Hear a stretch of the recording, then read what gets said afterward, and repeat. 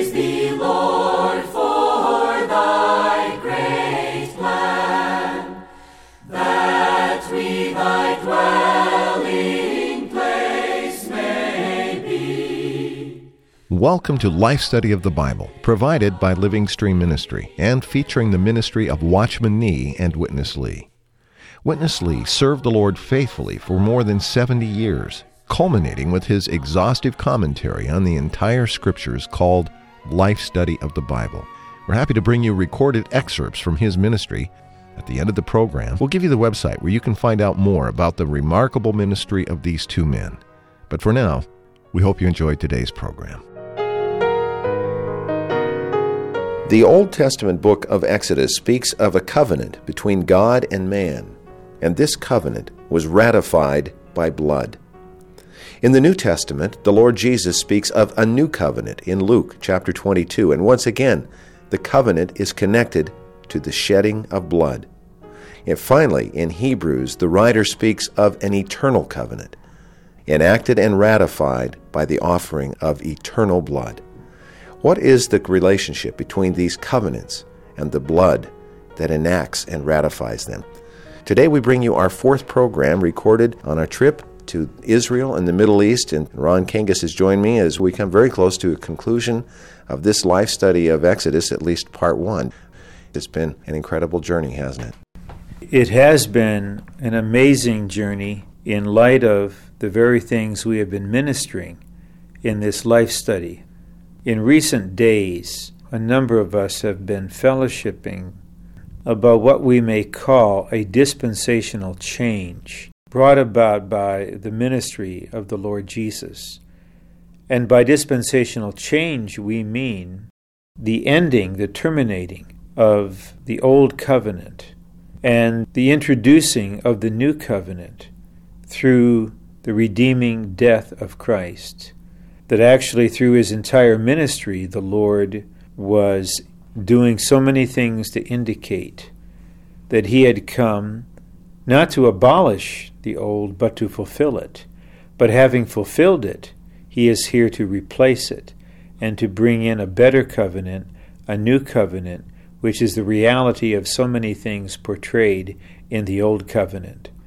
One thing that has impressed me very much is to see, by examining the religious situation in Jerusalem, actually how few of those who declare themselves to be Christians have a proper biblical understanding of this dispensational change and are anywhere close to what is revealed in the New Testament concerning the believer's experience of the new covenant. So I'm very happy at the end of this journey to share in some fellowship on the blood as the blood of the covenant, hopefully to point the way to our listeners to reconsider the New Testament revelation concerning the relationship between the blood and the covenant. According to the Bible, a covenant requires sacrifices for the covenant to be enacted and ratified, and those sacrifices imply the shedding of blood. So in Exodus 24, for the enacting of the old covenant, there is the shedding of the blood of the sacrifices. Of course, that's animal blood.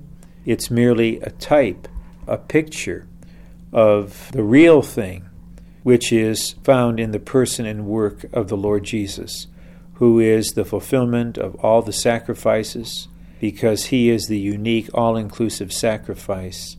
Hebrews speaks of the better blood, which is the blood of Jesus. And Luke 22 that you mentioned and Hebrews 13 speak of the blood in relation to the covenant. The new covenant with all these bequests could not have been enacted without the blood of Jesus being the blood of the covenant. But as we will see, once this blood has been shed and the covenant has been enacted and ratified, it then becomes binding not only on man's side, but especially on God's side. And God is bound by his righteousness expressed in his covenant to give all of the items of this covenant to his people for their experience and enjoyment. Ron, I can't help but make a comment as you brought up the striking thing that I'm left with after the 2 days that we've had in Jerusalem particularly. The religious symbols that are present here, both of Judaism and of Christianity, and several varieties of Christianity are so vividly displayed here. The impression is that these two covenants are very mixed together here. It's very difficult in this setting to see a clear distinguishing between the one and the other. And this is fitting at this point because the Apostle Paul, back in the first century, was confronted with that same dilemma, wasn't he, when he came to Jerusalem and was dealing with the situation here. The two covenants were not that clearly distinguished at that time either, and it seems that for 2,000 years, not much has changed here. Paul was fighting for the truth of the gospel. He uses that expression twice. It was necessary for him even to confront Peter over this matter and to deal with the Judaizers who were bringing in a mixture and luring the believers back to the old covenant. This is an extremely critical matter in Paul's ministry and in his own experience. So Paul was fighting for this throughout his ministry. It seems that he was chosen by God, at least in part specifically, to work out this dispensational change. And he himself had to go through a lot of experiences and to receive a lot of revelation and divine constituting in order himself to make the full change. But he did, and he left the writings of so many epistles that are part of the New Testament that reveal to us God's new covenant. We respect and even we love the earnest, godly, pious, religious Jews holding to the letter of the law and to so many traditions. But it's so clear that they are still fully under the old covenant. Then in various Christian things, really without exception, there's just mixture. And even where there may not be that much mixture, there's only an elementary testimony of the full revelation of the new covenant as you have it in the New Testament, especially in Hebrews.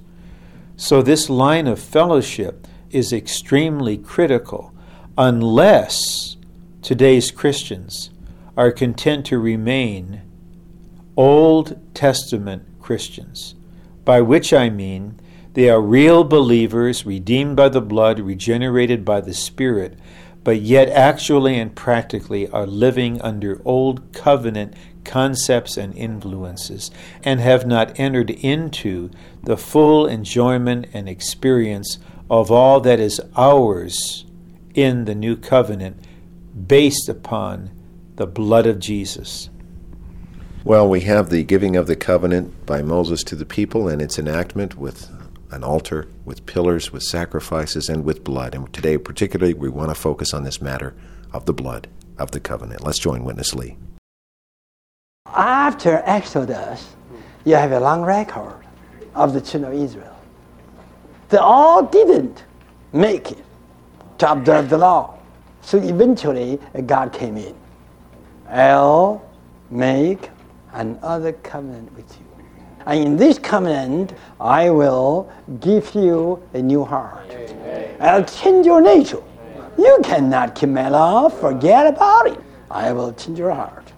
And I will give you a new spirit. Amen. You need a rebirth. Amen. You need a reconstitution, Amen. Regeneration. Amen. And then I will put my spirit. Amen. And who is my spirit? That's myself. Amen. I just will put myself into you. In Jeremiah 31, God told them, this time I will impart my love into your inner being.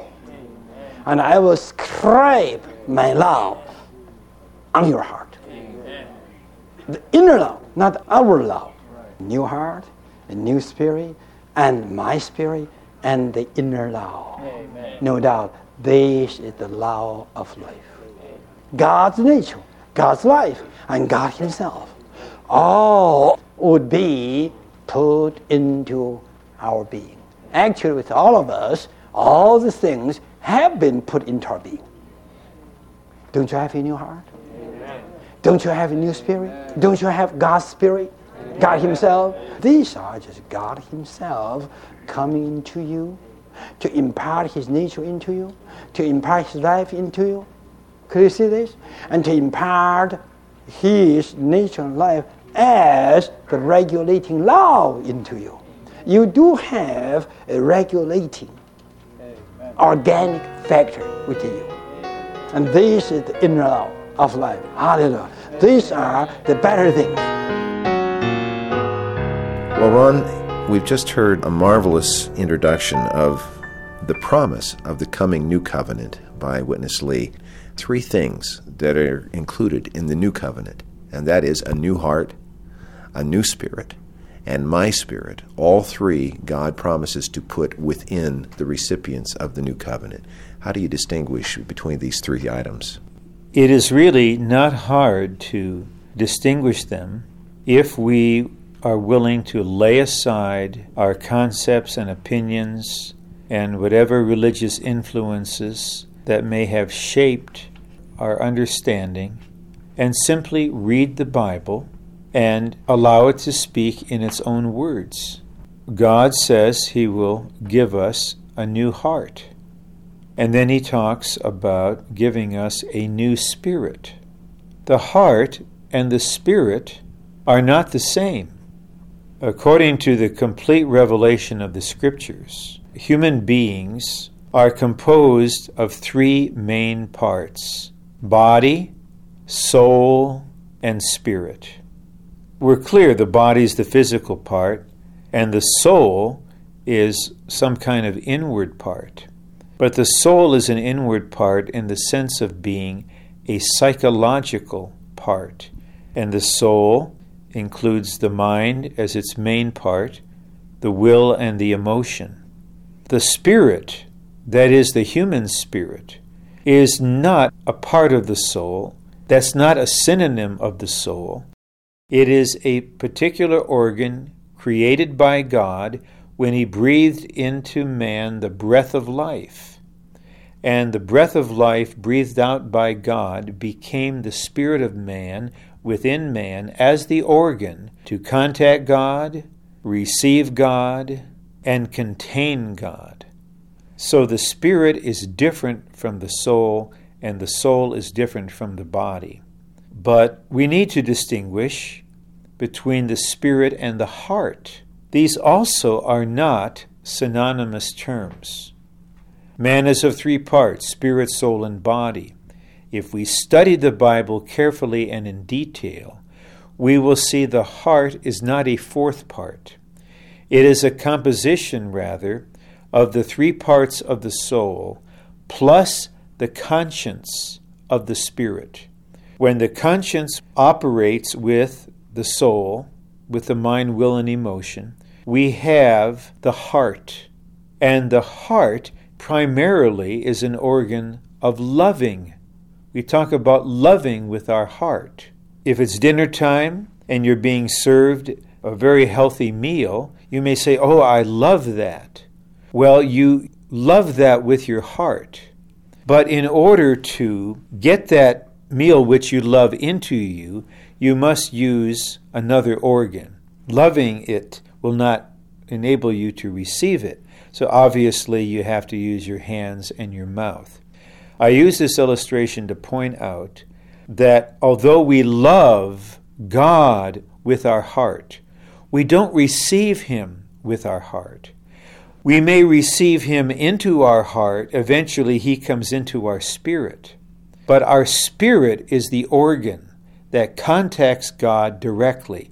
John 4:24, God is spirit. Those who worship him must worship him in spirit, the human spirit. It takes spirit to contact spirit. It takes spirit to receive spirit. It takes spirit to contain spirit. So the Lord will give us a new heart, a pure, loving heart, absolutely for him. The Lord will give us a new spirit in the sense that he will regenerate our God-created human spirit, which became deadened and dormant through the fall into sin. So based upon Christ's redemption, the Spirit of God comes into the believer's spirit and regenerates it, causing the human spirit to be a new spirit. Now, the third matter is my spirit, which is actually a quote referring to God's Spirit. So this is God Himself as the Spirit reaching us, coming into our new spirit, our regenerated spirit. So the Lord, in His economy, really intends to do a wonderful inward work. And for this, based upon His redemption, based upon the forgiveness of sins through the blood of Jesus, the Lord works upon us to make our old heart a new heart, to cause our spirit to become a new spirit, and to put His very Spirit into our regenerated human spirit, to make the two spirits one. This is what Paul speaks of in 1 Corinthians 6:17. He who is joined to the Lord is one spirit. And Paul refers to this in 2 Timothy 4:22, the Lord be with your spirit. And Romans 8:16 says the Spirit witnesses with our spirit.